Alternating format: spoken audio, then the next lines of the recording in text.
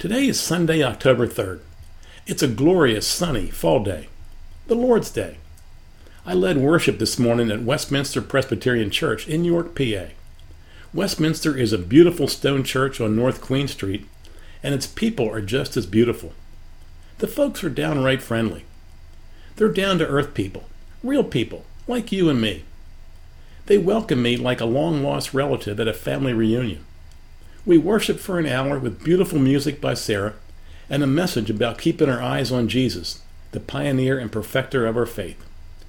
After worship, I had a wonderful Sunday afternoon meal, leftovers from Thursday night feast at J.B. Dawson's, baked Parmesan chicken, creamed spinach, and hot baked apples.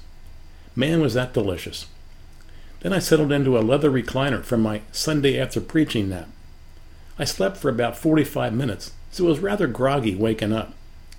To come out of my sleep coma, I brewed some Pike Place medium roast coffee and started playing Gabriel's Oboe Radio on my Pandora account. Ah, the serene bliss of Ennio Morricone wafted in the air while sipping my coffee was priceless. My mind was free to float, drift, thought upon thought, or just be, and take in the peace and shalom. Felt like my mind was meandering through the air like puffy white clouds. Sometimes this is referred to as my nothing box, but oh my, this isn't nothing. No. It's pure joy, pure refreshment, pure relaxation.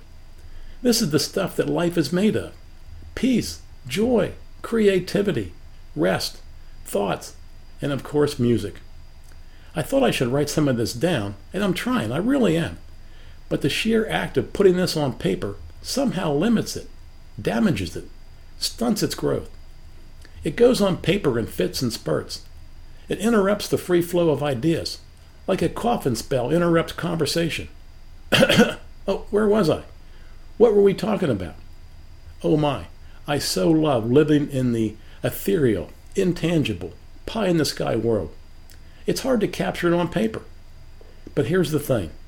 I often ask people where they get their energy, how they recharge, what they do for fun, entertainment. And if you'd ask me that question, I'd try to answer it with what I just wrote.